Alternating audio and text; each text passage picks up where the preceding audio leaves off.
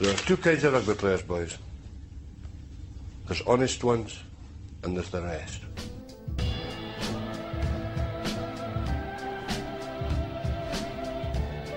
Let it go! Fucking manic aggression! Did you scare anyone? Did you fucking put the fear of God into anyone? Knowledge is knowing that a tomato is a fruit. Wisdom is knowing not to put it in a fruit salad. Oh, but I'm going up and over and bloody head over biscuit. This is my team, this is my country. I'm absolutely bloody well delighted. New Zealand proved their unbeatability once again. Australia have managed to rescue some sort of respect from what was a pretty poor tournament. Leinster are the kings of Ireland, and Connacht have managed a pretty big upset. Welcome back, everybody, to this week's episode of Tomato Salad. I'm your host, Mark Donoghue, and I'm joined by a somewhat less bright than last week, Andy Nolan. Andy, how you doing? Good. Tired. Long weekend. We're good. Unbeatability, is that a thing? Well, I don't know. Yeah. But good. I mean, I was over in I had a good one. I was over in the home of English rugby in Twickers. You were covering a couple of games for us over in England. Yes, both let me put it this way: I have been to some wet and miserably cold days in the west of Ireland. But I'll tell you this: Twickenham and the Stoop on Saturday. My God, they were bitterly cold and really? wet. Yeah. Now, thankfully, a few pints deep and you're sorted. But Jesus, I was so cold at one stage. Yeah, went over for Bath and I'm getting it all wrong. Northampton and Tigers, and then Sarries and Quins. Okay, both really good games actually. Really good. Yeah, really exciting. Really. So you didn't see the New Zealand match? Didn't see the Leinster Munster game live? I didn't see them live. Although I did catch the last 5 minutes in the. I think it's called the King's Bar in the Stoop. I caught the last 5 minutes, pretty much the most exciting 5 minutes of the day, apparently. But I was thankfully able to. I missed all the matches except for the two I was at, but thankfully was able to catch up on all those. When you got yourself home, warm and dry, and was off work today, so it's good. Excellent. Yeah, so I suppose we have a lot to talk about this week.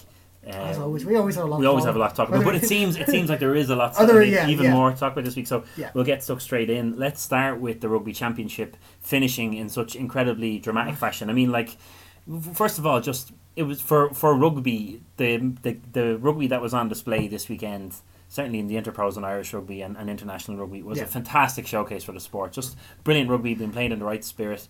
Where do you want to start? Will we maybe start with Australia and Argentina? Yeah. We'll start with the top. We'll go as we try to do with we'll just go with the same timeline as the weekend. Yeah. Argentina, Australia, perhaps out of all of them, not exactly the most exciting. But well, I mean, it was exciting. Maybe not the most technically greatest game to watch, but that was good nonetheless. Disappointed. Away a big fucking lead. Yeah, I mean that's the thing. Like I was disappointed. I think it was there for Argentina to not only hold on to but to kick on a little bit, and I just felt once again sloppy handling errors and the ill discipline comes back to haunt them. And I think I know Czech came out and he obviously was like proud of the boys and stuff like that, which he should be. But this covers up nothing for Australia. Australia is still in a bad place, and there's still a lot of questions over that. I mean, it took them a whole first half, 50 minutes to really get going. Now, having said that, I thought Argentina were brilliant in the first half. I thought, like, Matera, this flanker for Argentina, my God, he's absolutely incredible. Like, his not just his physicality, but his athletic ability. He was almost single-handedly beating up Australia in the first half. Yeah. Like, his pace, it's not often you'll see a flanker who isn't like Shannon Frizzell make a break from almost a half-metre line and go the distance to score a try. But his gas was just incredible, and lovely old school out half passing from Sanchez flat to the gain line, putting him into space. I thought Argentina were just all over Australia in the first half. Like, they were beating them up front. The set piece was much better than it had been the week beforehand. Their counter-attacking was brilliant. The intercept and the counter-attacking play, the little interplay out on the right wing to put Buffelli away for a second try. I just thought, Jesus, Australia are in serious trouble here. They were facing down the barrel of a humiliation. They really were, and like, again, all credit to the guys, and some of them certainly Will Genian and Hooper and Folau. guys, you know, Hooper really stood up in the second really half. Really stood up, and it was just a further stamp of approval of the fact that the Curly Beale experiment is done and dusted at 10. Let's be finished with it. Yeah. But I think as well for Argentina, it was a big showing from Augustine Creevy. I think we saw great leadership from him, but that I think then started to fade in after the 50 minutes, after the 55 They're minutes. playing him for they need to find a decent replacement. He's a 60-minute player. They do, but he doesn't have 80 minutes in the tank. It's not even just a replacement for him in terms of his ball playing ability, which is you know, it is world class obviously, but it's his leadership that there's obviously a lot of passion in the Argentinian side. I just wonder who their next leader, who their next captain, who the next person to drive them is, with not just a performance but being able to talk to them. I don't think there's many there apart from Creevy that are doing that at the moment. So I think to get them, you know, focused on get them back into games, keep their minds on it. I'm not sure where that's coming from. Well, I think like they used to say, I remember Brent Pope used to always say about Irish teams that, you know, we'd be playing in France or we'd be playing in Italy or we'd be playing in Scotland or whatever, and, well, maybe not France but at those days, but certainly Scotland or Italy or maybe Wales or even England in the late noughties, because they were kind of all over the place, but that we would scream into an early lead in the first half and then somehow we'd find a way to lose the match in the second half. And I remember Brent Pope used to always say, never give a sucker an easy break. And it felt like that Argentina, it was like they couldn't believe how far ahead of Australia they were going into half time. They were eating them up. I mean, they were destroying them up front. Like the third try where your man Gonzalez Iglesias, first of all, what a name. Actually, he went over for their fourth. But the third Argentinian try was once again made by Materia, absolutely skittling lads. No, carrying about 10 metres, getting over the gain line. And Australia have struggled in that corridor of power. You know, they've struggled to get their forwards over the gain line and get their exciting backs coming onto the ball at pace. So, I don't know, it felt to me that at half time it was like Cheika was forced to abandon everything he's been trying to do, and he said, you know what lads, just go out and play rugby. Because Australia didn't come out with it wasn't a more advanced game plan. They came out of the dressing room in the second half. They actually just played really basic rugby, and it was really effective. And they stopped. I mean, they perhaps stopped trying to attack things which were never on, which we saw against South Africa as well. Throwing these ridiculous passes, yeah. And again, that, you know, you're talking about it when Beale's playing a 10 there, but that wasn't against Argentina. But I think it was again going back, as you're saying, they were playing basics again, and that's what all, like, one of the great component or speakers of doing the basics and doing the basics well is Sean Fitzpatrick, the ex-All Black. Like every week in, week out, he just talks about teams that do the basics well, and sometimes he's just like, shut up, Sean, I don't get it, but he's right. Do the basics well, the rest will follow. And that's what Australia, once they started to get back into it, that's what they started doing well. And they read a lot from Argentina as well. I mean, the body language and their heads dipping a little bit, they were able to read that and kind of come back to it. But again, and I said, like, the Argentinians had a little bit of a disciplinary problem, and it's ill discipline, and it's like niggly stuff. And I'm not saying that in terms of their penalties, because they only had 5 to Australia's 15. 5 to 15 penalties, and they lost. Yeah. Jesus. Well, I'm talking about these little things that they get heated over, and they get and off the ball stuff. They lose the head of it. And then and it just costs them, like, again, you and as well, something you see a lot with Argentinian players is them arguing with each other a lot. And they're like, you know, and sometimes that can work, but sometimes I think it just gets a bit too much. Well, we've talked about that kind of fiery Southern Latin temperament and how that can be channeled into a very kind of creative channels. To me, it looked like, in many ways, it looked like Argentina just ran out of gas, which was weird for an international team. That like 60, 70 minutes, they really started to struggle, and it was basic rugby. I mean, it's a charge down for Australia's second try. Hooper did brilliantly, I thought. That he kind of caught the ball and, like, lightning fast, got it away to Rodda to get him over, for a try. But it was just basic. It was basic rugby. And, like, the one thing, like, if you have players like Haile Pay and Israel Folau and stuff, just let them play in their positions. Like the third Australia try came from, we went through about 10 phases, and Folau comes in off his wing, gets put through a hole by one of Australia's props, and he's away. And Haile Petty's try comes from them 10 phases, no miracle passes tried, and they've moved Argentina into a poor shape defensively, put it out to the wing, Haile Petty's off. So I just think, like, Australia, this doesn't undo the significant issues that there's been for them, but you have to wonder, like, why not just bring it back to basics? If they, like, and I like, if they can say, learn from that and maybe play like that going forward, but they'll obviously have to develop that. But then it does open up a very interesting November series for them. I mean, this, like, you're looking at it, and I'm not sure how much we know about Wales right now, but could this be Wales' first time to get a home victory over Australia in I think ever.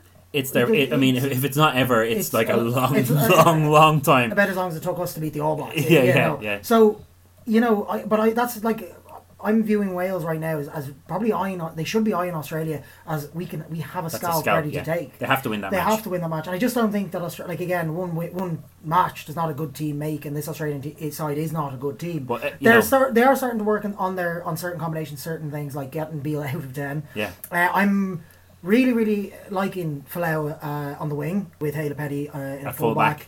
Reece Hodge, he's stood up throughout the tournament. Him and Tamua are a great centre partnership, but they just keep, this is the thing, just keep picking them together. Like O'Driscoll and Darcy, everybody used to talk about their sort of telepathic read of each other, that defensively and offensively, they never really had to, they got to such a level of understanding with each other that they didn't have to talk to each other in terms of if they were going forward or they were going backwards in defence. They could read each other even out of the corner of their eye, and that's because they're the second most capped international centre pairing in history, only topped by Conrad Smith and Matt Anonu, who, guess what, also were incredible at reading each other and playing off each other because they went in week out, played with each other. Just keep playing them. They're getting minutes into Carby at 10. Like, we'll talk about Carby 10, but like, just I don't understand. Just keep fucking picking Hodge and Tamua in the centres and pick a real 10 at 10 and play basic rugby. And you're not in terrible. I mean, but it is an interesting one. But I suppose there is a difficulty then because like Beale is a great player at 12. He's not a 10. We've discussed. We know that.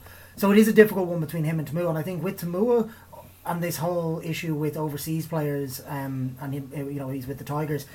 I think Curly Beale should probably be the first choice because Beale.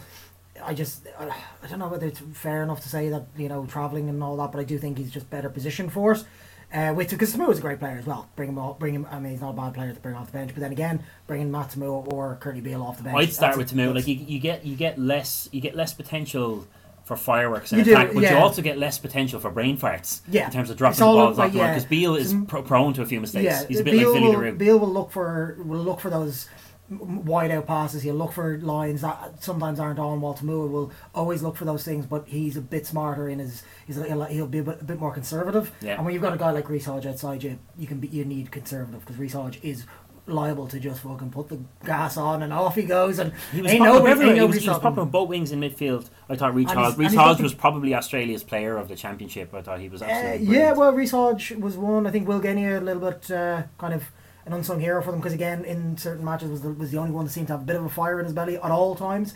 Quick mention as well certainly against Argentina, Pocock once again over and over balls like he keeps them in games. Like if he had been injured for this championship, they would have been on a hiding to nothing. You think about it because only a couple of weeks ago there were questions about whether he was going to be fit enough with his neck injuries and stuff like that coming back from that. So it again is I think they are still trying to find that 8 though that balances out him and Hooper because you have to have the two of them on the field. I just don't know that they've found an 8 yet. Like Hannigan at 6 and these guys. Hannigan is the second row. He's not a back row. Exactly. Why you put him out into the second row or to the back row is a question that really obviously checking he will have to answer because he is going before the board tomorrow. Oh, is he? They said that they're bringing him before the board again or the union to. Have a chat. I don't think he's going anywhere. But drink a tall glass of calm down. Just start playing play normal rugby. Just show us the last bit of that match and just do that all the time. Just prove we're fine. But no credit. This is very much like what we spoke about Munster and Ulster sort of last week, and it wasn't the same hiding or whatever. But this doesn't. Losing this for Argentina again, not the end of the world. A few little things they can work on, but I'm seeing nothing but positive signs from them. Really. Oh no, Argentina had a great tournament, and it'll be interesting to see how we get on against them. That'll be actually for them. That'll be a good litmus test for Argentina to see how they play. If we don't meet them in the World Cup, I'll be okay. Yeah, exactly. Okay, so Australia managed to salvage a small amount of pride. And from a shitty campaign in Argentina. What it does do is it sets up the November Internationals for Australia with a lot of interest from around the world, kind of going, okay, these lads are there for the taking. They're there for the taking, or can they build on this? So it's like for them, it's setting up something really intriguing. And as this is probably the most successful campaign Argentina had in the championship. Oh yeah, absolutely. To date. So I think again, also despite the fact that they finished last, they are finishing on a good positive note. So let's move on to the big one, the New Zealand South Africa. Speaking of World Cups, and we have to face one of them. I think. No, I know. I wouldn't be worried about South Africa. I'd be worried. They're very good. Don't get me wrong. No, like I mean, look, it's the World Cup, and in fairness, it's an international game. I'm always going to be worried no matter who we're playing. But once again, in South Africa, two powerhouses of the world rugby. That was a classic. That was a classic. You're right. That was a classic. Yeah. And here's the thing: maybe this is the games in New Zealand not generally classics. Maybe it's just send them all to South Africa because they are always classics. Really, really enthralling, edge of your seat, and another classic case of we saw that classic. Some teams will play to 80 minutes. The All Blacks play to 100 minutes. And you have to keep attacking them for 100 minutes. Yeah. If you want to beat them, like South Africa showed that when they beat them, they kept going after them. We showed that when we beat them in 2016. Henshaw going over for that try with a few minutes. But like I hate to admit it, but like I just had so much admiration for how New Zealand came back to win that game. It was the inevitability of it, and it will do them like the worst thing that could have happened for every other rugby nation in the world coming into a World Cup a year out from World Cup is New Zealand pull another rabbit out of the hat. Yeah. Because a lot of those players,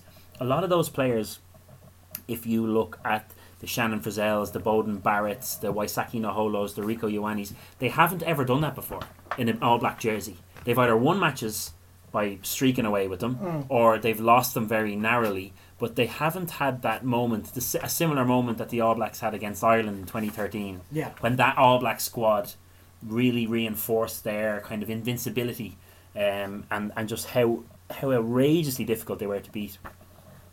And this squad needed that, I think, for their psyche, for their confidence in themselves, because I have thought they've been a bit mentally brittle, and that will certainly battle harden them. If they're struggling in a World Cup or whatever, people were saying Bowden Barrett bottled the drop kick in the first South Africa test. Like New Zealand came back and won that game, and there was no way. 6 minutes, 12 points down, 6 minutes to go, and yours winning 14 points. But absolutely outstanding. No other team. Do you see that happening? Like, and I'm not saying that it's not possible. What I mean is, you're not like 6 minutes away from the final whistle, 5 minutes even. Say if you're watching it, if it's Australia, even if it's us, you're like 12 points down. No other team you kind of believe can do it. You're just like, they're going to do it. You're just watching the All Blacks. I think the thing with the All Blacks is, if you want to be safe in the last 5 minutes, you're not safe against the All Blacks in the last 5 minutes unless you're more than 2 converted tries ahead of them, because they'll catch you. They will. And I felt South Africa. We'll probably go through the match in detail, but like I felt South Africa, their confidence, the last 10 minutes definitely when I was watching it, I was like, they're kicking this ball way too much and they're playing one out rugby way too much. They needed to keep, if they had kept going for it, I think they could have done it. Well, the interesting thing, that I would agree with you there, and I think 2 very interesting points on that. And I think where South Africa and I don't want to say lost, but maybe just lost the edge that they had was the replacements of Faf de Klerk and Malcolm Marx. Yeah, once they went, there was just a little bit of drop in their intensity, and I think certainly, de Klerk had been once again probably the standout fly half of the tournament. He's been leading them. He was outstanding all over the place, and he completely in both tests got the better of Aaron Smith. Oh, absolutely. Aaron Smith was. It's rare you see Aaron Smith. He was hassled. Yeah, normally the ball's on a plate and he's doing his real fucking arrogant smile. Yeah, I'm Aaron Smith. But that's what he's like.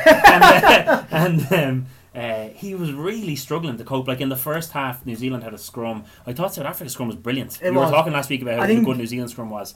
South Africa's scrum between Meherlbe, or however you say his name, and Kitsoff. They had great games. And Kitsoff, I've always been a big fan of Kitsoff, actually, especially from the Super Rugby.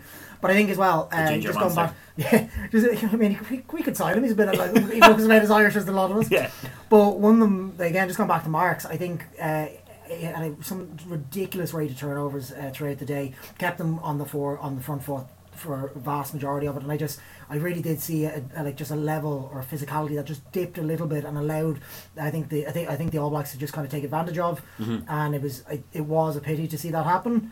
But again, what we're seeing once again, like Argentina, there's nothing wrong here for South Africa. The amalgamated scoreline between the two games is 62-62. Yeah, 0 points between them. That's incredible. That is, to hold New Zealand to that. And like South Africa's, their first half was just, it's the best I've seen them play since the 2009 World Cup winning side, Lions winning side. Like Pollard was so assured at 10. I thought their midfield were just incredibly destructive. Both Delandy and Creel were, because their forward pack were beating New Zealand up so badly, and like they were kicking the living shit out of them, and it was real South African rugby at its best, like just pulverising teams to make space for your back line. But both Delandy and Creel, I mean, whatever about the 2 tries that they scored, or the tries they scored each, which were both sensational, they just dominated New Zealand's midfield. Like, you didn't hear about New Zealand's midfield until about the 60th or the 70th minute. And like Creel, the pace of Jesse Creel to get over first, like there's not many players can beat Naholo, Ioane and Smith for pace on an outside break to go in for a try. And just, I thought it was just, I couldn't believe, like, when Creel burst on the scene a couple of years back, we were like, geez, this guy is a real prospect. He's had a quiet couple of years, but man, he announced himself, I thought, at the weekend. And another player, like, obviously I mentioned Delandy, but like, just Delandy benefited from Sia Khaleesi's outrageous physicality and skill. Like, how good a player is Sia Khaleesi? He's brilliant. I mean, again, kind of coming off a great, well, like a personal great season with the Stormers, not so much a team. Great season for them, but he's been a revelation for them, really, and his captaincy, I think he's really building into that role. He's certainly getting a lot of help, you can see, and got it on Saturday, from Francois Lowe, stalwart of the South Africans for so many years. One player as well who I think had a cracking game after being quiet for the tournament so far was Eben Etzebeth, with, I think he had the most, he had the best. I'm drinking 8 Degrees full Irish single malt IPA. It tastes like pineapples. Nice. But Eben Etzebeth, he had a great game. Not drinking or eating pineapples, but there you go.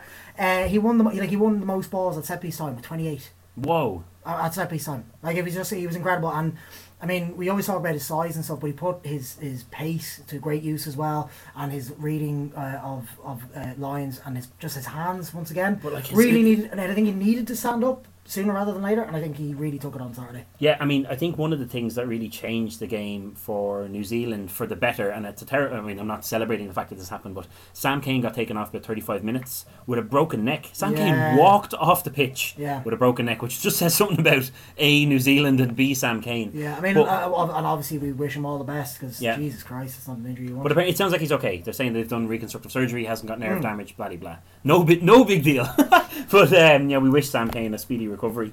But when Patrick Tuipulotu came onto the pitch, it pushed Scott Barrett to the back row, and I felt Barrett that little bit further out in midfield, that really helped New Zealand get a foothold into the, that corridor of power, that kind of midfield hard carrying, where South Africa had just been beating them to pulp, really, Yes, yeah, no, they had.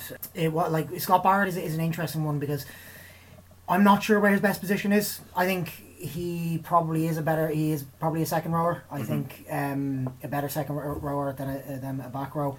But he's, again, so versatile, and this is the thing that the All Blacks are able to do with the amount of talent they have. Just shuffle a few people around and try and cement it in. Because I think his partnership at the beginning with Sam Whitelock, who once again, like, just phenomenal, unbelievable. And again, one of these players, and we have mentioned it before about how we always talk about getting cameras on like every single player, just throughout a match, we have to watch it, because again, all the stuff he does off the ball, all the stuff that the nitty gritty stuff is just absolutely sublime. And to take the phrase again, just the basics done to an insanely high level. Yeah, it's ridiculous. I do think the one thing that we have to note though is that when we beat them, when South Africa beat them, and when South Africa fucking nearly beat them this time, no Brodie Retallick. All 3 games, no Brodie Retallick. The difference he makes, like, if they come to Dublin with Brodie Retallick in the team, that completely changes the odds of us beating them or not. I think he is the best rugby player in the world, and like the way that they play, we'll talk actually a little bit about, maybe we'll talk about it a bit when we get on to Leinster-Munster, because I think with Carberry and Tyke Byrne in Munster are adopting a new attacking format or attacking strategy that apes a little bit the one that the All Blacks have been using for the last few years. But no, you have to factor in that the All Blacks didn't have their best player, who was Brodie Retallick. Yeah. And like it'll be interesting to see. And had been so immense in the 3 games that he played before.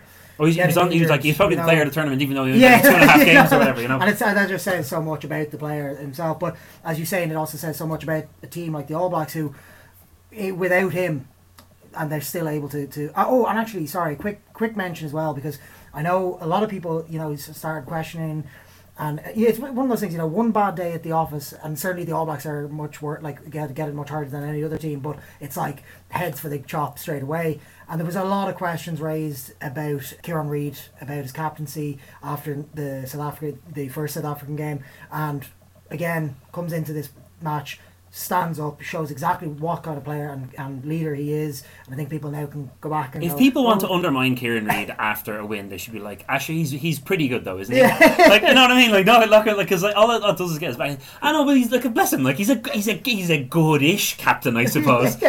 Whereas like that would really undermine him. I think being like, oh, this guy's garbage compared to fucking Richie McCaw and all the lads. Like, all it does is gee him up and fire him up. But no, New Zealand absolutely incredible. Did he get a bit lucky? I felt with Aaron Smith's try that was a definite forward pass from Cody Taylor. I didn't understand how they didn't go back and have a look at that.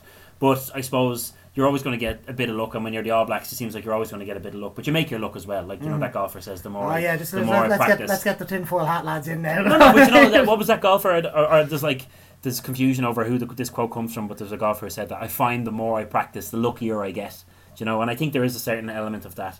But what a brilliant game, and what a showcase for rugby internationally. I'm delighted that South Africa are back competing with New Zealand, because rugby needs it. Rugby really absolutely needs it. They do need it, and it sets up some tasty. Again, the November series looking tasty. Although they will be without Faf de Klerk and Willie LaRue, and most likely Francois Lowe. Because they'll be back playing in the Premiership. Yeah, despite the fact that they're playing England on a day that there's no Premiership rugby, but that falls outside the World Rugby window, and it's a whole mess.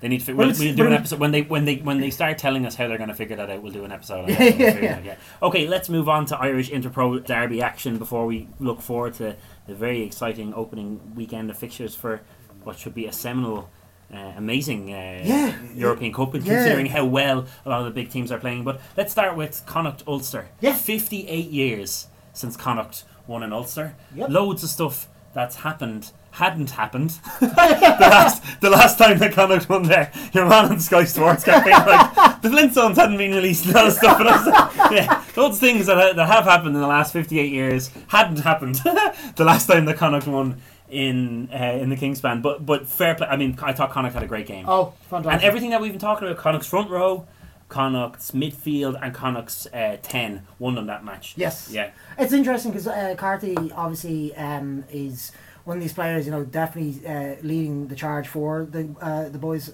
outwished. But all of a sudden we have 4 out halves. So we have Sexton and then 3 understudies. I mean, they're all understudies. They're nowhere near them. But 3 potentially viably incredibly talented out halves that have a way to go in their development and career. It's exciting. But it is exciting. And I think it's really a great time, because I think one thing that Connacht had missed for so long was like a consistent 10. I mean, they had McGinty and they had like Dan Parks and things, and there was never a certain... Dan Parks is a bag of shite though, really, only. He was great fun. He was a great man for the points. Great man for the points. And the awful and he wasn't that bad, but like, it is good to see Connacht there with a pivot that is able to drive them and get them momentum and get them over the gain line and just keep them in games. But he was brilliant. Like, he kept... On 2 occasions in the first half, he again crossfield kick, Ronan O'Gara-esque, or as Liam Toland hilariously said about Joey Carberry, Ronan O'Gara-esque alike, if you like. Well done, Liam. But it was Ronan O'Gara-esque alike, if you like. Just incredible out of hand kicks, bouncing a metre or 2 or a foot or 2 from the line and going over, pushing Ulster back onto their 5 metre line. And again, Ulster struggled up front. And this will be the undoing of them. Teams know if you go after Ulster up front in the tight, if you take them on in the scrum, if you attack their line out, they struggle to fire, because they definitely have incredible backs, but the backs can't maximise their potential if they're getting badly beaten up front. And I thought, it was the first time that I've really realised just how big a pack Connacht have. Yeah, like the Quinn Roos. Sean O'Brien was phenomenal. Again, he is the as you call him, the other Sean O'Brien. Like, he'll never play for Ireland, but he was brilliant. No, he's brilliant. I do think though, although I don't think it was the fully rounded performance that I think Connacht could have given, because I think for them to have just shown a little bit more after Ray's the red card. Yeah. I thought that was their time to push on and make it a bit easier and a bit sort of more comfortable for themselves in terms of the scoreline. But it also Often shows what else also It's went up hard to against. win in Ulster. It's hard to win in And Ulster. it also, when teams go down, when a team get a red card, it times can... Ray. That was his red card. Matty Ray, and what was he doing? Just running along on the ground with his eyes on the ball. It's like, how has no coach told him the one thing you cannot do in that situation is you have to jump in the air. Yeah. Like if he had jumped, there would have been no issue. Yeah. But it was very dangerous. Like Healy could have landed very badly. But often when a team gets a red card, I think they almost give up on attacking. And they just try to lock down in defence. And I felt Ulster did that, and it made it more difficult for... It did. I just... and they were shut out, certainly, because, we certainly saw Tiernan O'Halloran, once again, was in flying form. Really, really up in his game. I think back to... Between him and Healy. Do you know who I wasn't impressed by is Addy Loken?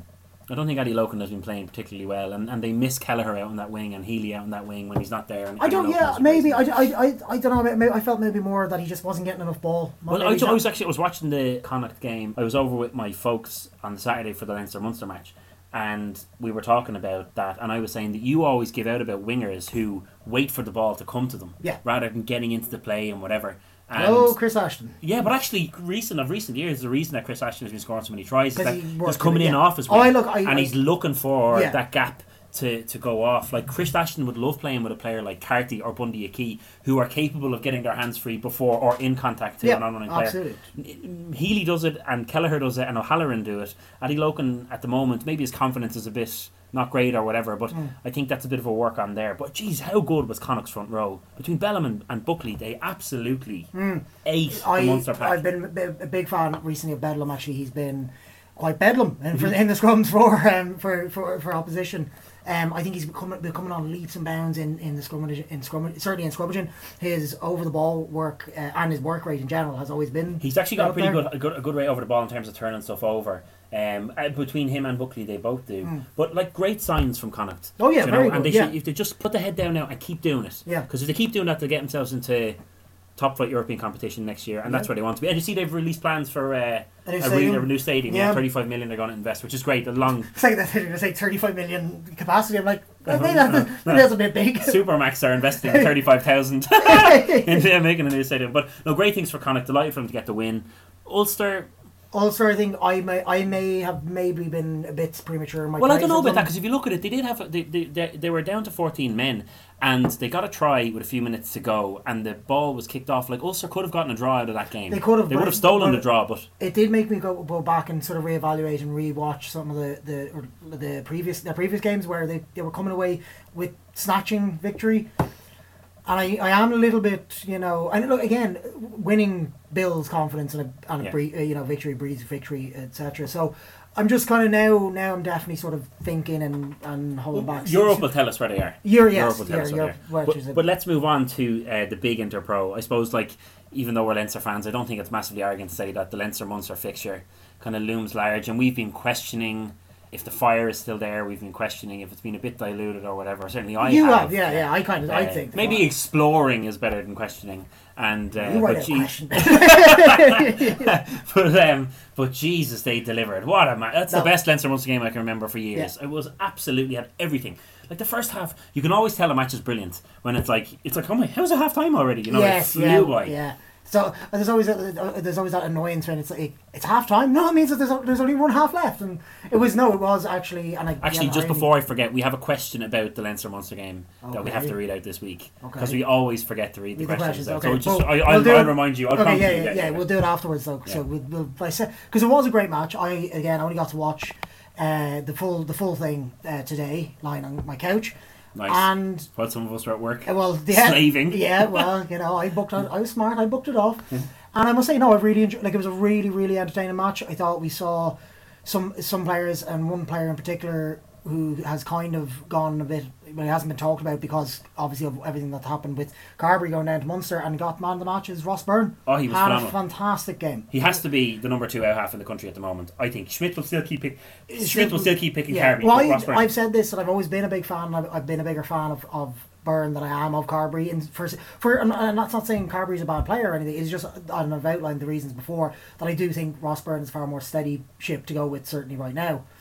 I think the thing with Byrne is that he's so similar a player to Sexton. Like, they're not the same player, obviously, but he's that kind of... Ross Byrne is not a flair player. No. Like Carberry is. No. And when you have... I suppose we'll talk about Munster's structure, because the way Munster are attacking, they're nearly using two hinges. They're using both Tadhg Byrne and Joey Carberry. They're starting to use them as distributors.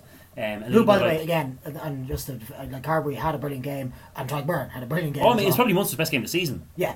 Like, even though they lost. But the Ross Byrne is just, he's so... Like, Leinster don't necessarily need to play around 10. They have so many game breakers in their squad that they can play the game. It can kind of unfold. Like, anyone, Tadhg Furlong or Andrew Porter or James Tracy or James Ryan or Devon Toner, any of these guys can take the ball at first receiver and either move it flat across the line or cut it back to backs or carry it into contact. And when you have that level of skill, you're less reliant on your 10. And I think the way Byrne plays, he's a kicking, passing out half. He's not a running out half.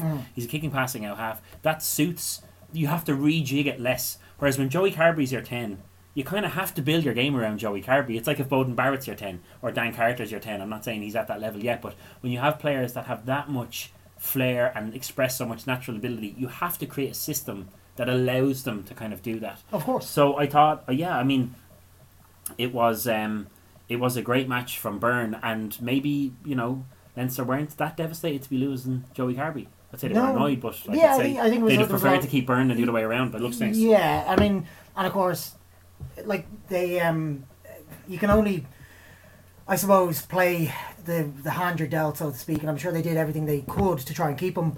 But from an Irish perspective, as I said before, I wasn't sad about him going because I was a bigger Byrne fan, but I'm also at the moment really, really excited by not only the fact that he's getting game time at 10, but he's been playing really, really well. And I think what's going to happen, now you're right, I think you can see Munster setting out this game plan around him and about the way he plays it, but at the same time, I can see that he is learning a lot from those around him to be a bit more safe and a bit more steady. Yeah. Like, he's still taking some really nice lines and he's some lovely passing out of hand, but I think he's the most natural passer off the ball of either hand in Ireland. Like, his passing, like, if you just look, it's like it's so fluid. Like, it reminds me a little bit of Peter Stringer actually off the base, where it's like his hips and his elbows and his wrists, everything are engaged when it comes to passing the ball. I see your point, but I'd probably go. I'd say Murray probably has a nicer actually, touch. Probably go pass. I think but no, like you're right. Like, he does have a really, really nice pass, and I just think, like, it is. I know we're not really talking about the match, but we'll finish here. But he had a really good game. Really enjoying what Carberry is doing at the moment, and I'm just delighted that he's at, like, getting that game time at 10. No, absolutely brilliant. And the way Munster played, like, I thought, I suppose the thing to say is it did show us the gulf between Munster and Leinster, because Leinster, like, I think we'll maybe talk about the referee and penalty tries and disallowed tries and all this kind of stuff. But I think if Leinster had to score again, they would have, and that's without Sexton and Ringrose and, like, a lot of their frontline players. No Tadhg Furlong. If Munster had sent a team, if Munster had sent, because essentially that was a full strength Munster side, maybe minus Rory Scannell, but if Munster had sent a team shorn of Joey Carberry, CJ Stander, Peter O'Mahony and Tadhg Byrne, and Leinster would have absolutely destroyed them. Yeah. So, like, I suppose Munster, there's no shame in not being at the same level as the double winning champions or whatever, but Munster are definitely getting better. And what I really was encouraged by is how the way Carberry attacks the gain line forces the rest of the back line to hold their depth, so they're all running onto the ball at pace. And they do this lovely option where Matheson, or whoever the scrum half is, has both Tadhg, Byrne and Carberry that he can pick out, and Byrne can send it across the line or cut it back again, a little bit like that is a partnership that I was like, in 2 games so far, loving what we're seeing between the two of them. So it just gives them time now, because they have a pack that can match any pack. But now Matheson's out. Matheson's out. He's injured. Right. Okay, he's... Don't worry, don't get the haircut, Williams. He's gone to see a specialist, I think, this week or today again. Oh, right. Yeah, because remember he got carted off at, like, the 35th minute or something like that. And, yeah, so it looks like Matheson might be... Like, it looks like he could be out for a couple of months. So this, a couple of months? Yeah, this could be huge. Okay. Huge. Well, if he's gone, they're goose, because we'll talk about Exeter in a second. We'll move on to this. But he was brilliant. But let's talk about the game itself. I thought, like, how good was James Lowe? he was just... he was unplayable. Yeah, He was unplayable. I'm just giving up with him. Like he's just like too good. I'm like, oh, man. But like, how do you leave out Gibbs? I actually think Scott Fardy's going to miss out on Europe at home. I'd say what they'll do is Gibson Park and Lowe will start will start the home games, and for the away games where they need a bit more bulk, it'll either be Lowe and McGrath with Gibson or whatever, you know, and with Fardy. Like, so away Fardy will play to beef up the pack, and at home they'll try to play a faster top of the ground game, because you can't leave Lowe out now. You can't, no. And Gibson Park is the best scrum half in Leinster. Yes. So how do you play Fardy? Yeah, and I look, I do think it comes. Certainly, obviously, it comes about the teams that you're going up against. But really, it's always such an annoying headache to have, because on the day, Lowe was just... He was unplayable. He was unplayable. Like his first try, I mean, whatever about the penalty try, his first try, like he carried. So you know, Leinster. Good ball off the line out, nice mauling, fantastic. And again, this is the unseen work. James Ryan, it's the ball is slowing down. He carries hard, he gets him over the gain line. Then Devon Toner pops up, carries hard, gets him over the gain line. And with that little bit of extra space, the ball's fired out to Lowe. And he carried fucking Cronin, Matheson and Stander over the line. It's who also had a very good game. I thought Stander had his best game of the season so far. He's been a bit quiet over the last opening rounds. But I didn't think it was possible for any human being to have a lower centre of gravity than Brian O'Driscoll. But James Lowe does. Yeah. It's like you can't knock him over. Well, and one thing that again I think we've seen, and I think we saw towards the end of last season, but we're certainly seeing now, and a lot of his doubters, you know, and or just people who were critical, ourselves included, because you have to analyse these things. His defence has come on.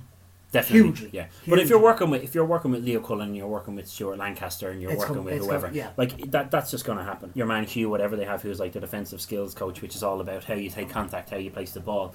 Like Leinster are by a long way. They mightn't win the European Cup or whatever. Who knows? Saracens are going really well. Exeter are going really well. Racing are going really well, and they'll definitely be thereabouts. But from start to finish, from the top down, you have to say Leinster are the most complete organisation, I think, in terms of coaching, management, structure. Like the amount of kids they have still flying through this academy. Like Jordan Larmour is established now. He's 21. He wasn't even playing at the weekend. No Gary Ringrose. All these guys to come back in, and even without those guys, there's just leaders everywhere. Like every Leinster player leads in their own way, is what I feel, and I think that's what set them apart. Well, just to stay on James Lowe, like as outrageously powerful as his first try was, he does this like acrobatic leap. Like, how did he score that try? He's getting pushed into touch, he's in the air, and he manages to the first bit of his body to get down as his hand with the ball over the try line. Like, absolutely incredible stuff. But I get, like, not just, I mean, obviously Leinster, they had a lot, but I was really impressed despite going off, and we'll get to that for reasons. But Keith Earls, I thought, again, stood up. Sam Arnold, not Dan Arnold, and Darren Sweetman, Conway, the Munster's backs put in a huge amount of work and a huge amount of effort. Munster have an unbelievable back line. No, I think. And once you get them opened up. Yes, and do you know what? Munster's attack faded out of the match, I thought, in the second half because they didn't get Andrew Conway into the game enough. Like, Conway was anonymous for the first 20 minutes of the second half, and when you have, like, I think Conway is their best. I mean, Halley or whatever, he's injured. We'll see how he gets on. I think they have to pick Conway at fullback because he stands up and he produces big moments for them. And you have to find a way of getting those guys into the game more. They need Carberry bringing in his wingers and his fullback more than he is at the moment. A lot of the ball's going to the centres. Yeah. So I think that if they can get that going, and if they can keep their pack producing from football, people will struggle to beat them. They will, absolutely. And I think Leinster, I felt as well, in terms of the scrum, I think Leinster got away with a lot. I think they were actually very, like Andrew Porter, I think, he got away with blue murder for that. Four like, penalties before the penalty try or whatever. Yeah, but even like I just thought throughout the game, like, and he is a good player, don't get me wrong. I just felt there were some issues in the scrum that I think Leinster were, if not 100% getting the better, Munster getting the better of them, they were certainly about 70-80%. I thought Munster scrummaged very well. Yeah, and I suppose unlucky, I think, with the unlucky bit brings us on to our question this week. So we've had an email in from Keane from Dublin, and the email says, "Hi guys, do you think that Ben Scheithouse had a poor match?" Oh God, okay. So I suppose there seems to have been obviously what Keane's mentioned here is there's been a lot of commentary and talk about how Ben Whitehouse got on. I suppose the big talking points are sending Keith Earls off in the penalty try for James Lowe in the first 10 minutes, and then the Keith Earls try in the second half being disallowed. Yeah, right. Harsh calls, unfair calls. I've done a bit of research into the laws, so we might talk about that, but What's your first gut reaction? So the gut reaction on watching it, letter of the law, the yellow card and penalty try are the right call. However, and I've been saying this for a very, very, very long time, very much like the rolling away law, they're wrong, but in this instance, it's not Ben Whitehead's fault. That's the right call by letter of the law. So let me just read out the rules here. So the rule states that a penalty try is awarded between the goalposts if foul play by the opposing team prevents a probable try from being scored, or scored in a more advantageous position. A player guilty of this must be cautioned and temporarily suspended or sent off. No conversion is attempted. So basically it's saying, if you decide that there's been foul play in the act of somebody scoring a try that stops them scoring a try, you have to award a penalty try and you have to give them at least a yellow card. Yes. So once they made that decision, they were snookered. There was nothing else that they could do. No, and the truth is, we've seen it before as well, which is what I think should happen. In that instance, and we'll use this as the example for now, it was not cynical by Keith Earls in that it wasn't. Well, in terms I of thought it wasn't, but I watched it again this evening and I was like, oh, Jesus. Yeah, but I don't think it was malicious, let's No. say, or so in this instance, I think it's one or the other. Yeah. And again, I'm not talking about letter of the law because I'd be wrong there. What I'm saying is this is what the law should allow for and enter and be. So you're talking more about now. It's about interpretation of the law. Yeah, separate them. If Nigel Owens is on the pitch, is that a penalty try and a yellow card? It's hard to know. It's a difficult one because again, I suppose that's the thing. Is that it's like if Earls hadn't interfered with Lowe, he could say, okay, Lowe didn't look like he was going to catch the ball or whatever. Yeah. But if Earls doesn't interfere with him, on the flip side, you could say there's every chance he catches that ball, and if he catches that ball. At that stage, there's nothing else can do to prevent a try because he's going to be trying to tackle him from behind. He'll be over for the try. So I originally kind of felt, I felt that it was harsh, but actually looking back on it, I think it was a good call. I don't think it was a hometown call. And I know I'd be sick if it was the other way around. Of course you would, but at the same time, and it's happened before. Like we in other matches about calls that don't go the way, but at the same time, I think it, and you have to think that it's a brave call from Whitehouse because. He knows it's going to be, it's 10 minutes into the game. So it's going to be a huge call, but he's made it. So. And I suppose the thing about that is the knock-on effect is that obviously Lowe slams over in the left corner then for his second try or his first try or whatever. That's where Keith Earls would have been. Yeah. Now Lowe was just carrying so well, you don't know if an extra player would have made a blind bit of difference. But well, look, for the first call, I do think that's a fair call. I think the law itself has to change, and it should be one or the other. It should be a yellow card or the penalty try. Not both. Not both, unless it's cynical play. Really cynical. Yeah. Like we've seen guys diving over the line, and when there's a tight run up, just for an instant like that, it should just be a yellow card or a penalty try. Okay, so the second one then is Keith Earls' disallowed try. In the second half. Do you have the law for this one? I do. I've done my research. Okay, so it says. So basically, what the reason that the try was disallowed is that because this is where there was the reason it was disallowed, and then so Sammy Arnold tackled the Leinster player, and in the tackle, the ball got knocked out of the Leinster player's hands, and Keith Earls went forward and picked it up. It hit Arnold on the head. So he didn't knock it on, but it hit him on the head. On the head, but the wall. Yes, okay, yeah. So the law states that a player is offside in open play if that player is in front of a teammate who is carrying the ball or who last played it. An offside player must not interfere with play. This includes playing the ball or tackling a ball carrier. So basically, even though he didn't knock it on or kick it, Sammy Arnold was the last person to play the ball because it came off his head, which seems ridiculous, but that's what happened. And because of that, Keith Earls was in front of him, and because of that, Keith Earls was offside. And therefore yes, but that's not the call that was made. This is where the issue is. Right. So Keith Earls was penalised for being offside because he wasn't even being penalised for being offside. Arnold was penalised for deliberate knock on. Okay. And that's where this debate kind of came out of, because then people are like, well, it hit his head, so then. So it's the right call for the wrong reasons. It's the right call for the wrong reason because Earls was offside, and again because of the law. It's the right call. Yeah, it is the right call. It's harsh. And it's unfair, but I think it's harsh. But if Munster, I suppose, again, I can't help but feeling that even if the Earls try had been allowed, and even if the penalty try hadn't been given, Leinster still had an extra gear that they could go to if they needed to. Yeah, and I do think that Van Grand's comments afterwards weren't exactly accurate when he said that's a 14-point turnaround. I'm like, I'm not entirely sure that's true there. I think it's a difficult one to know. I would have. It must be hard to take as Munster play though, because they haven't beaten. It feels like they haven't beaten Leinster in fucking however, forever. I will give them this, that I do think that there were other calls, and we mentioned Andrew Porter and the scrums. There were a lot of it wasn't his best day at the office for Ben Whitehouse. He's a fucking crap referee. The refereeing standard is quite bad. And do you know what? Not actually, from him, do you know what I heard? Do you know the Except linesman who kept interfering and giving them the American Arc in the ear? So I have it on very good advice that he refereed a Clontarf game, a local Clontarf game, on Friday night before the match. There was 37 penalties given, 6 yellow cards and 1 red card in one match. Who was that? Was it Davies? No, this young fella, he's like a 22-year-old guy. Oh, okay. And while I was watching it, I said to my stepdad, I was like, this fucker's trying to make a name for himself. Because he kept coming in. And obviously he kind of is a little bit. Like, they have released, there was an article released today, about 42, about they're trying to make the standard of refereeing, the 5-year plan to make the standard of refereeing higher. I do think I agree with you. I'm getting to agree with you that maybe Alain Roland isn't as brilliant a referee as he was. Maybe he's not doing the best of jobs. No, as the head of the refereeing commission. maybe in fairness, I don't think he is, but maybe I'm also being harsh on him because I don't know exactly.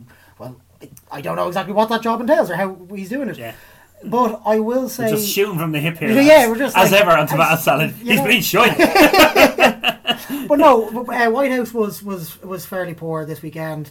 There were a number of other matches where refereeing wasn't great either. I just think that there has been a serious dip in... World Rugby relies way too heavily on Nigel Owens, Wayne Barnes and Garces, and even to a certain extent Poit, who isn't even that good. But there isn't enough. They're not... How are they not bringing better? Angus Gardner, All Blacks New Zealand at the weekend, Australian young lad, I like him. I thought he had a very good game. Always been consistent. And he has an empathy for the flow of the game, like Owens has a little bit. And I think this is the thing, and I think... Letter again, you come in and I try to defend some people with calls and go, look, letter of the law, yes, and yet the same thing happens in another match and the ref will be like, no, let it play on, because again he's interpreting the flow of the game. I just think it doesn't seem to me to be the most difficult thing in the world to get consistency, and yet somehow we're just getting further and further. And like the World Rugby, what was it they were talking about a couple of weeks ago, that the TMO.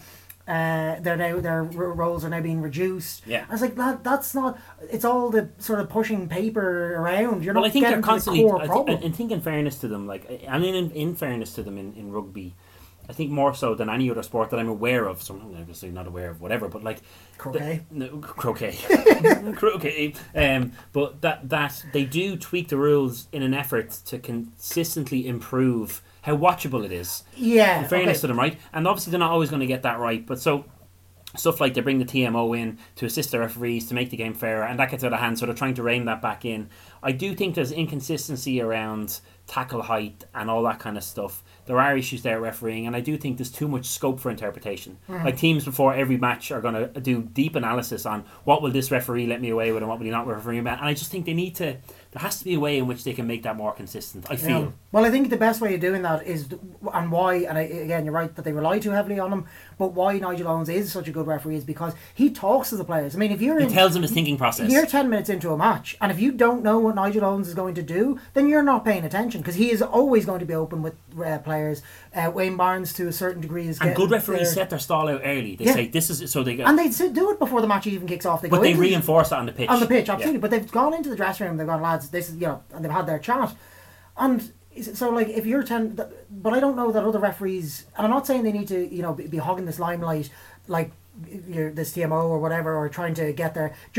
But they do need to be having the words with the teams, and like on the pitch and go, like, because if there's one thing that happens with Nigel Owens on a penalty, he almost writes a book for the player on the explanation of why it's given. And we might finish on this because I want to get on to a bit of European rugby before we finish up. But what Nigel Owens, what the best referees do is they de-escalate. They're constantly de-escalating. They're explaining, this is why this is why that, I'm sorry about this, blah blah. You hear them constantly talking to the captains, the decision makers, and that kind of de-escalates. Like, if you look at the Connacht Ulster game, there was so much argy-bargy going on that obviously people are getting a bit thick with each other. But anyway, so what are we to take from the Leinster Munster game? a fantastic exhibition of rugby. The best A fantastic weekend of rugby for Irish rugby. Irish rugby's in a great place. It is in a very, very good place. Although I know this is going to happen, I'm going to go into work tomorrow and I'm going to have a few of the Connacht lads telling me about all the names that need to be on that Irish seat. And I'm going to, lads, calm down. They're a good side. I'm liking them, but they're not getting there. Couldn't beat Leinster in the RDS. Yeah. But no, it was a good weekend. A lot of for the most part, I think some Ulster lads. It was great to see Rory Best back, and he put in a good shift. So it's interesting going forward. Certainly, even Munster losing, Connacht or Leinster can all take pretty good pride in what happened, setting up certainly an interesting starting week too. Well, for Europe, there's some massive games coming. I suppose the biggest one I think that is looming on the horizon for me is the Munster-Exeter game. Probably the biggest game of the weekend. If Munster win that game without Matheson or Murray, it will be their biggest victory in any competition since they last won the Heineken Cup or the European Cup or whatever you want to call it. Like, Exeter have won 5, they're 5 from 5 with 4 bonus points from those 5 games. Yeah. They are absolutely, between themselves and Saracens, they have everybody left behind in the Premiership. And like, not many teams go to Sandy Park, and in fact it was Leinster going to Sandy Park last year and beating Exeter up in their own game that really laid down the marker to say we are here to contend for this European Cup. That was kind of our no, it wasn't exactly like our Claremont semi-final that year, but it was the game that everybody set the stall out. This is the team. These guys could be absolutely. Probably put us just that bit above everybody else in terms of belief that people. Like, Exeter are not a team littered with superstars by any measure or means, but they just play this brutal form of rugby, and like, they do not. And this is the thing: Munster have been quite effective off counter attack. Exeter don't turn the ball over. No. So Munster, like, they have to have Clute on the pitch, they have to have O'Mahony on the pitch, they have to have Stander on the pitch, and they need to have the game. And between, if Tadhg, Clute, Stander and O'Mahony don't negate Exeter's ruck, Munster having a hope. It doesn't even matter what scrum half there is on the pitch. But I think Exeter are going to be hit now with the fact that Sam Underhill's gone. He's injured, so they're missing him and they're missing one or two other players. And I think that will hit them, but the fact is Munster are away. They're going down to... Munster haven't won away so far this season. Yeah, and they're going to a team in Exeter who, in comparison with Saracens, and I just watching the two of them, I think Exeter are a bit more. They're the more, like, Saracens could get out ahead of you after a while, and the game's gone. You can't get that back. Exeter are just there to grind you. And the thing with Munster is Munster have consistently struggled with teams that stop them on the gain line. Leinster, Saracens, Racing Metro, teams with big packs who are technically efficient, who prevent them from getting over the gain line and getting their backs from football. And like, Exeter will have done their research. Like, Rob Baxter, I think if Schmidt goes, Baxter is a fella that they should be definitely on that shortlist. I think he's, considering that Exeter don't have all the English players in their team and blah blah. It's incredible how effective that was something I remember we vaguely touched on about when we were talking about Cipriani not getting into that English squad and stuff like that. Exeter could be really like pissed off or delighted because they don't have to lose players, but that so many of their players are being overlooked, and you have to go, well, why? They are a really, really good force. Their players are quite outstanding, but I think perhaps it could be the fact that they just play better at Exeter, and they play because that's what Baxter does. Yeah, it's a hard, that's what Baxter does. And they have that amazing chant the crowd do. My favourite chant. Oh yeah.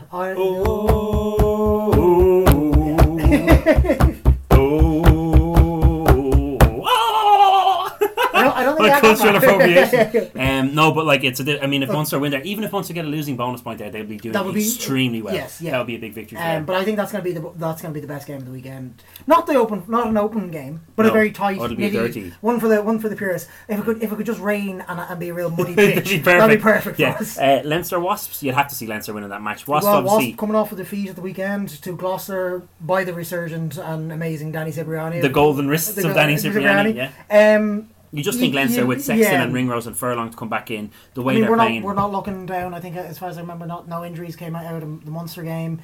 Looking at it like a full strength side. So in the RDS, it's a difficult one to see past Leinster.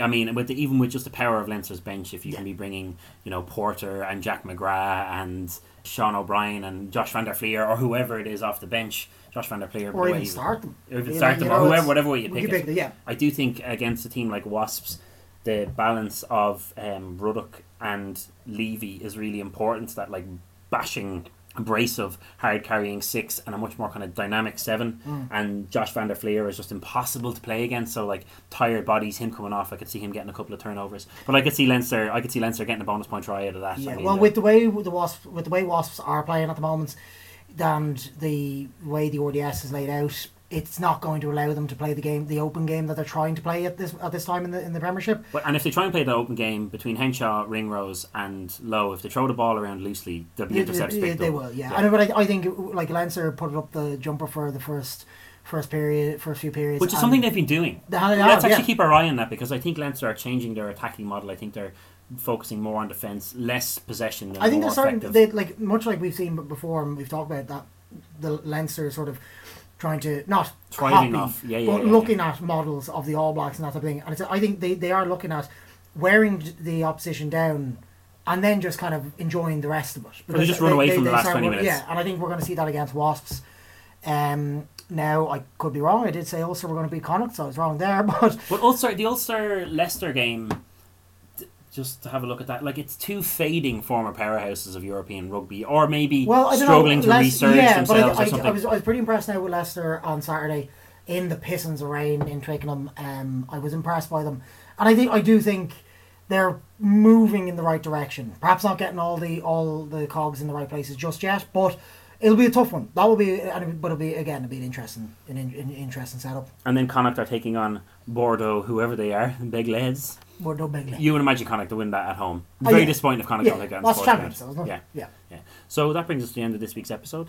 Thank you as always for joining us. If you do have any questions going forward or would like them read out in the pod, please always email us at tomatosaladpod@gmail.com. You can catch us on Twitter, where our handle is Tomato Salad Pod. Well, at Tomato Salad Pod. At Tomato Salad Pod. I don't know how Twitter works. We're on Facebook. You can find us on SoundCloud, Acast and iTunes. And we'll be back next week to have a look at the very exciting first week of European rugby. Thanks for joining me, Andy. No worries. I'll let you head off to the cot now. Always delighted. Tomato Salad.